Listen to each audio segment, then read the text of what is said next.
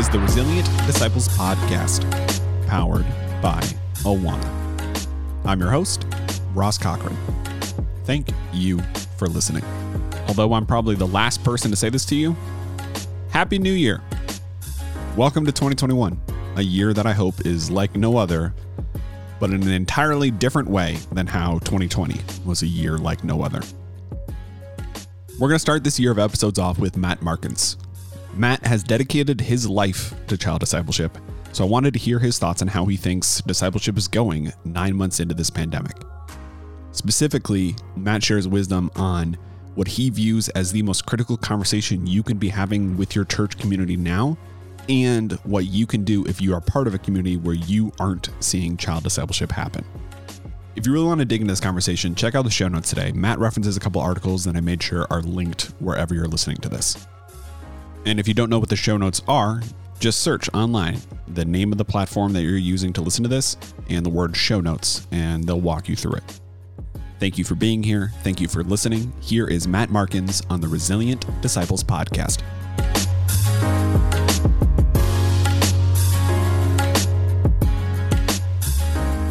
In the context of this pandemic, we're 9 months in. So just at a really high level as we start this conversation, how do you feel like we're doing? How do you feel like Kidmin ministries, churches around the country, the process of child discipleship, how is that going right now? Maybe even compared to how it would have been going in January of 2020. Well, Happy New Year, Ross. It's good to be with you. And I think of two things immediately right off the bat. The first thing I think of is, first of all, the children's ministry community is pretty beautiful. I think of like a bouquet. So it's almost like saying, describe the bouquet of flowers. Well, there's a lot of depth and texture and different colors. So there's so much diversity. So to ask, how is the Kidmin community doing? I think where there's just so much complexity and diversity in there. There's a lot we could dig into, but yeah. I just want to first of all start with the beauty of the bouquet. The children's ministry community, I think, is resilient, beautiful, powerful. I mean, these are people who are willing and passionate and called to work with children, where other people say, no, I'm going to stick with the big kids. I'm going to stick with the adults. But these are people that see children how Christ sees kids, and it's the future of the church. It's where human beings are most open to being shaped. And so it's some of the most powerful, most strategic and influential work. So I would say, in one sense, from a really high level, this is a group of amazing, resilient people. They're beautiful and we love them. But I imagine they're pretty tired and exhausted. Why? So let's get into that second part of the response. I think it's discouraging, Ross, because of the lack of engagement. There's a couple articles I'm going to reference in our time together, a couple of leaders in recent months who have published some articles that I think that we should all be paying attention to. Yeah. And I think the reason they're exhausted is because we're working probably twice as hard and we're getting a much lower engagement. What's being reported from churches publicly and to influencers we're connected to is just the low level of engagement.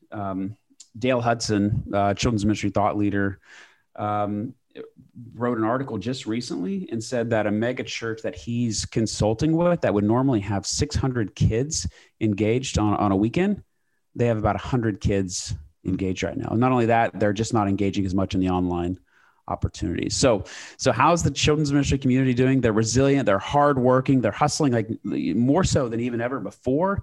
And at the same time, it's discouraging to see the level of engagement right now. So. Yeah. And I want to start there because I think one of the things that I always try to do with this podcast is understanding that folks who are listening to this have a wide variety, a bouquet, if you will, of church backgrounds and local contexts. But what I hope people hear is even just you acknowledging the ways that they may be tired, right? You might be the first person who's telling them that it's okay to be tired, or that this has been a tiring process in the context of their ministry. I think this community in particular gets wrapped up in trying to get to the next Sunday, trying to do the right thing. It's such a self-sacrificial group of people that you and I have the privilege of trying to serve. Now, you had mentioned that this is, or one of the things I should say, one of the things that I'm mindful of is when this first happened, it was, we all kind of had to hunker down, right? Quite literally, and with stay-at-home orders. But now you've seen a level of innovation. You've seen churches that are, like you spoke to, incredibly resilient during this process. And that engagement piece that you mentioned, there are churches who are seeing just, there's quantifiable engagement, and then there's engagement that you can't wrap numbers around. That the kids who are there are on Zoom and are distracted. The kids that are there in person, because that makes sense for your community context, that they're not as willing to engage with their leadership as they were previously. And one of the things that I think is unique about you in particular is your incredible focus on discipleship. So I want to ask, how has the process of discipleship changed now that we're more into this, now that we all kind of know what to do, what our context looks like during the pandemic? How has child discipleship changed, or has it not even changed during this? Well, your question's revealing, because, we first have to kind of define what is discipleship. Like what do we do with kids that results in effective discipleship? And this is why we wrote the book Resilient, published almost 12 months ago at this point. Resilient, Child Discipleship and the Fearless. Yeah, Child Discipleship and the Fearless Future of the Church. We wrote this book because children's ministry can be an effort from our local church or a broader community that's focused on discipling kids. But children's ministry can also be a flurry of activities, ranging from really good, fruitful, effective activities to things that are far less fruitful or even important, right? So I think the first thing I would want to respond to is, what is effective child discipleship? And as through all of our research and as we find it, it's a children's ministry that's focused on belonging, believing, becoming. Belonging, that's relationships that engage kids, that where kids feel known, seen, loved, heard, understood, and they feel safe with these adults who I can trust, and through them I see the eyes of Jesus, right? And so the second portion is believe. That's deeply scriptural, where the Bible comes alive, because I love this adult who's caring for me, who's communicating what God's word means, and I can understand it, and the Holy Spirit can get really active in that type of a dynamic collision between relationships and the scripture. And then the third part, become. That's experiences, kids being able to learn actively through experiences and engaging. So when you have belonging, believing, becoming, relationships, scripture, and experiences all colliding together, that's an environment where God, just follow the numbers, look at scripture, look at the research. That's an environment where God does a lot of a fruitful, effective work with kids. So we see that as effective child discipleship. So when you ask the question, where is discipleship now? Once again, I feel like we have to answer this maybe in two ways. In one hand, we've seen more creativity. I'm so proud of the church for not giving up and getting creative and trying to reach into the home through Zoom, through YouTube, through Facebook Live, through Zoom, all of these efforts. But Ross, at the same time, what we're hearing back, not only from the church, but from these thought leaders that we work with, who are in touch with many, many boots on the ground churches and leaders, what we're hearing is just the results, that the engagement is still really low. There are a lot of families that churches just can't get a hold of. They have been absent for some time now. So how is discipleship in this new year? There's a lot of people hustling, a lot of people trying hard, but the numbers or the engagement is limited, and the life on life interaction is significantly limited as well. So let's talk about that, because when I think about a lack of engagement, my sort of problem solving brain kind of kicks in, right? And we got to solve the lack of engagement, right? We've got to get folks re-engaged.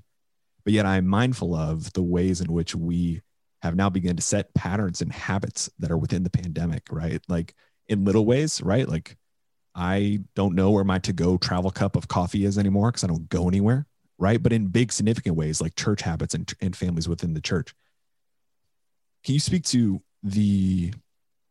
what it would take, what it would cost to begin like the work of getting families re-engaged? What does that process look like for folks who maybe feel like discipleship has stopped and they want to get discipleship restarted? But what concerns you about the lack of engagement right now? Ross, as it relates to a fruitful, faithful, effective ministry with children, I think you just asked the most important question of 2020. I think that is the question. So let's just kind of assume for a moment that the vaccine is going to get distributed quickly and effectively, by May, June, July, and we're at a different spot. And the church is thinking, okay, a high percentage of our families are going to be ready and feel safe to reengage. Let's assume that's the case. It's going to take a lot of energy to get the church back up and running, where you have enough volunteers, child disciple makers, leaders who are ready to say, I'm ready to reengage. I was on a Zoom call yesterday with a mega church, a well-known mega church in the Midwest. And they said, Matt, we not only have a huge weekend ministry, our midweek ministry is 900 kids. And we're currently engaging only 300 children out of the 900, the normal 900 right now. And they said, we're pretty good at this. We know what we're doing. Right. But even we've gotten lazy. They said, even we've gotten lazy, and we've kind of settled in. And she said, we're going to get ramped up back for the fall, though, because this is our passion. It's our mission. And it's why we live. But she asked, what about the church that doesn't quite have the same mentality and passion that we do? And that probably represents a large number of churches. So as we think about what are the strategic questions the children's ministry should be asking, it's if the vaccine continues to get distributed and the rate of spread and the death and all of that begins to fall significantly. And if we think that's going to happen by the fall, how do we get ready to reengage children and the family for the fall? I think that's the question that churches need to be having, that we need to be having that discussion now. And we need to start preparing now to get those volunteers, disciple makers. I would say start with vision, get them pumped up, remind them of the calling that they have from Christ. It's the most important work on the planet. Yeah. And then go into preparing them, whether it's training, equipping, all the communication, messaging that we need to do to get them ready to reengage in July, August, September, and beyond. Yeah, because I think what you're speaking to is both a KidMin challenge, but an opportunity within the church, because we've all gone through this universal experience together, right? We know that it is so tempting to be so radically focused on the short term, just getting to the next Sunday. I've been, leaders within volunteer ministries within churches, and have literally said that of like, we just got to get through this Sunday, right? That short-term pressure feels so apparent. And yet part of the beauty of the work and working with children is that you are inherently focused on the long term, right? Child discipleship is inherently a long game. And to be successful in that long game, we have to start having that conversation now. I think it might be helpful for folks who maybe are pastors or people who are not necessarily directly engaged in the world of KidMin, if you can help articulate the ways in which this conversation is so different than the conversation that people were having in January of 2020, right? Because people forget this all started in March, right? So January 2020, not only did we launch the Resilient Disciples podcast, right? You guys, we released the Resilient book, right? There was a lot of big plans that were happening for, not to ask you to speak for a gigantic group of people, but to literally ask you to speak for a gigantic group of people. What are the conversations that we are having now compared to what we were having before? Because I want people to really hear explicitly the urgency of this message of beginning this conversation to be ready for the fall or whenever you're going to restart as soon as possible. Well, one of the friends of our ministry, and one of the friends of the children's ministry community at large, Sam Luce. You can find his writing and thinking at samluce.com. But he published an article a few months back with a pretty audacious title, if you want to Google this. But the title is, "I think we are going to have to start over." So that's a pretty big thought to start with. It's a good headline, yeah. But when I read this, I felt like, boy, Sam has been reading our email. He's been reading our minds, and so I appreciate how just the closeness of thinking and of heart to Jesus, the Scripture, and the gospel that we have with Sam. But a lot of what he's saying here it aligns with questions we were asking pre-pandemic. The pandemic just revealed questions that we were asking before. So he's got 5 thoughts here in this article that I think are worth noting. And the first thing he points out here in this article is that discipleship needs more thought and investment than our ministry environments. If you look at a lot of the conversation of children's ministry the last decade, it's been about that Sunday morning experience. Let's make sure we have an environment that's creative, exciting, welcoming, so that we can pull off our Sunday morning experience, which is high action, engaging for children. Well, guess what? The pandemic shut every bit of that down. Right. And so how can we move more of our energy away from our Sunday morning environment to, what is it that actually effectively disciples kids like that? Yeah. That's where he actually says a couple important sentences here. He said, what things do we need to teach, and how can we teach them to kids in a way that creates lifelong faith in Christ? And I love this last sentence. These need to consume our thoughts and drive our budgets. So I think Sam is right on there. So a couple more, I won't read all of them, but a couple more critical thoughts he has here is we need to rely more on training live teachers and less on video elements. Even in our all online environment, which we've done quite a bit of the last 9 months or so, even in what he's trying to say is playing a video is nice, but a real human being engaging over Zoom or YouTube or Facebook like that is more engaging to that child on the other side of Zoom. Totally. But we can also translate that back into our Sunday morning or midweek spaces. Like we need real human beings engaging with kids, and all the research continues to back that up. And then the third thing he says that I'll mention here is that small group leaders are going to have to know kids better. Our children need to be seen, known, and loved, and they need real human interaction. Thanks for listening. We'll be right back. Let's talk about moms.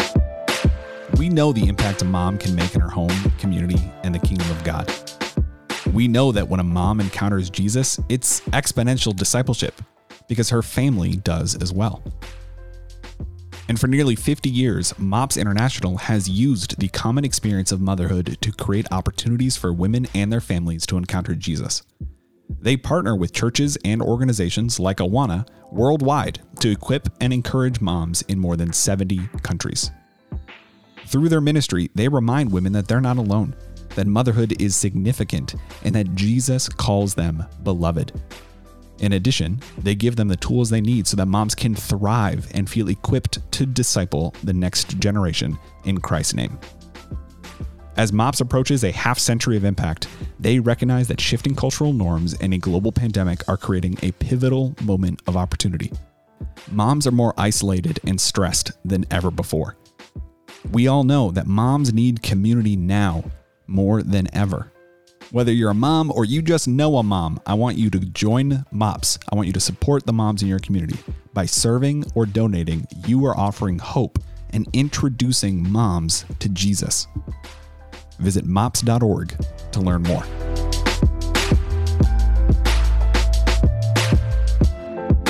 And I want to go back to that main question. And that main question that I think we need to be asking, the church needs to be asking is, how can we get the church ready for the fall? How can we get church ready for post-vaccine or mid-vaccine, post-vaccine, when families are ready to be re-engaged, or when we have to help them figure out, this is worth re-engaging. So I think that's where the majority of the energy has to go right now.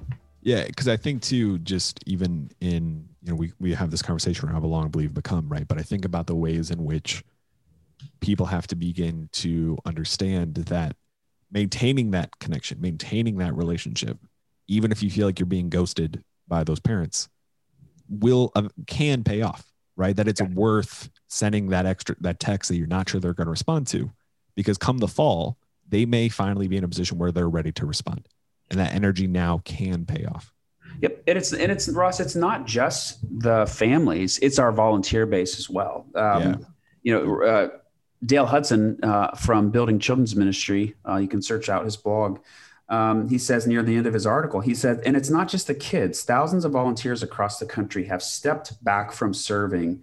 This has made things even more challenging. So when you combine that with what he's saying here, which is that thousands of kids who are no longer attending church on a consistent basis, as weeks turn into months and months turn into an entire year, this is going to have significant ramifications. And he says near the end of his article, we already know that 13% of Gen Z children are atheists. And so and this is more than double the amount of their adult counterparts who claim to be atheists. So when you combine all this together, what has happened is it's created an opportunity. I'm not saying this is what's going to happen. I'm saying it's created an opportunity for children and their families to grow more distant from the church. And unless our volunteer base is equipped, they're kind of in the dugout, they're ready to march out onto the field.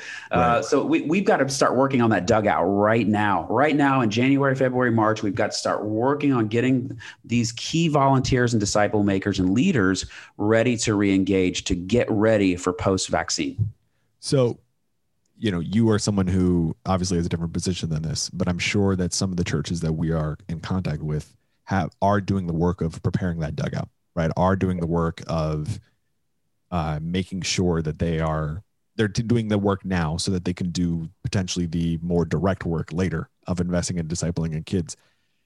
What does that look like in preparing the dugout? All right. So here's let's just make this really scalable. Let's say I'm a kids pastor in a church of 200 people. So if you're a smaller church that's even smaller than that, or if you're a larger church, like this is an attainable scenario, right? So if I'm a children's pastor in a church of 200 people, let's say I've got 45 children in my children's ministry, maybe 45 to 60. I don't know what the number is necessarily, but let's say I've got around that number.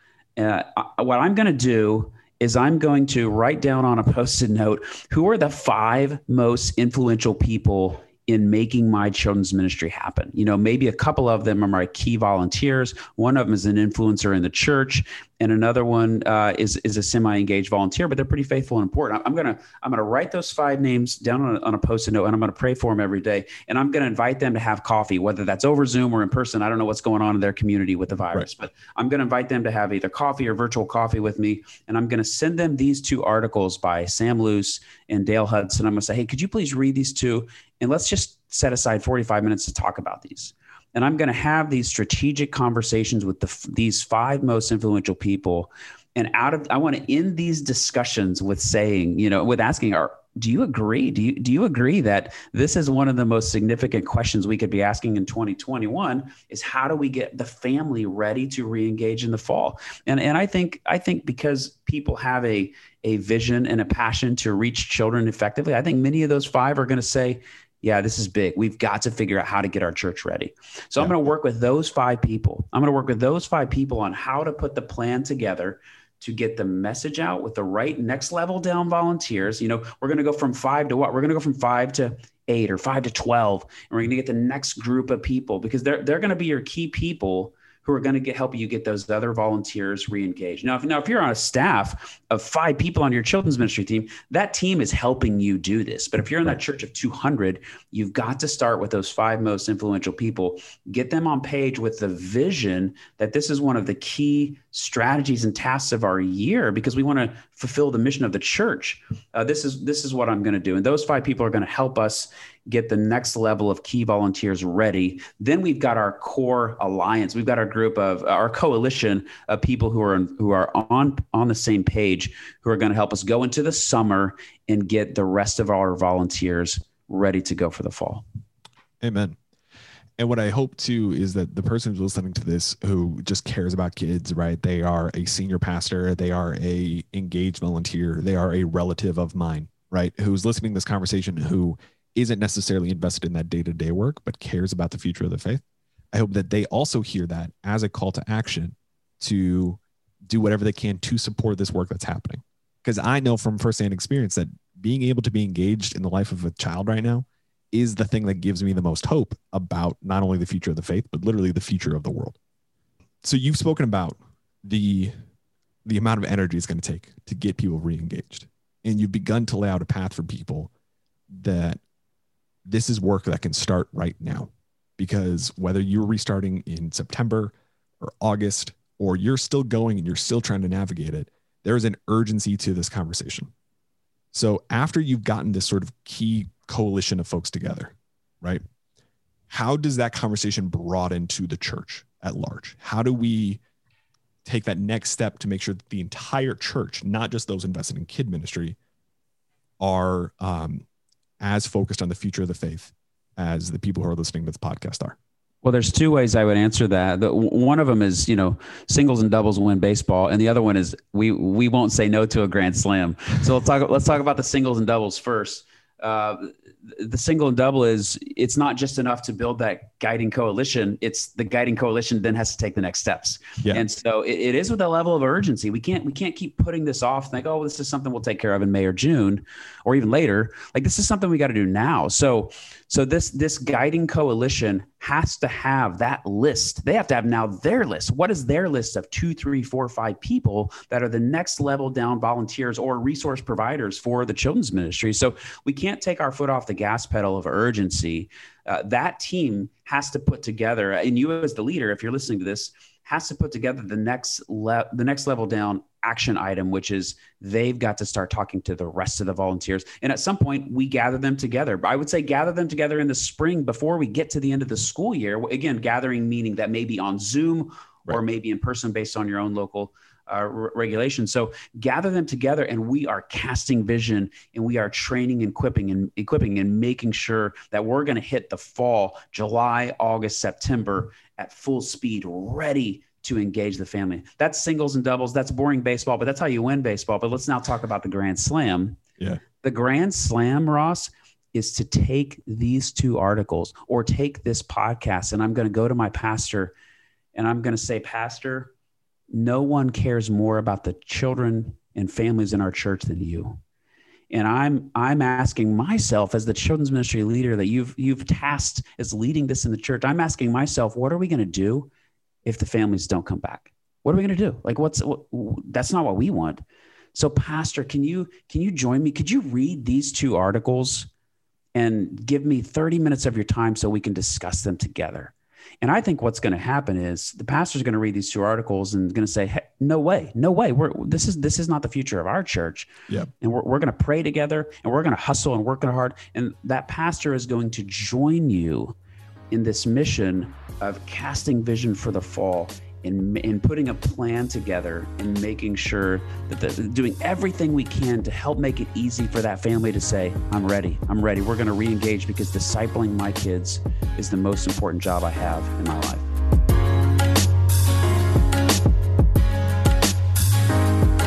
The Resilient Disciples podcast is powered by Awana.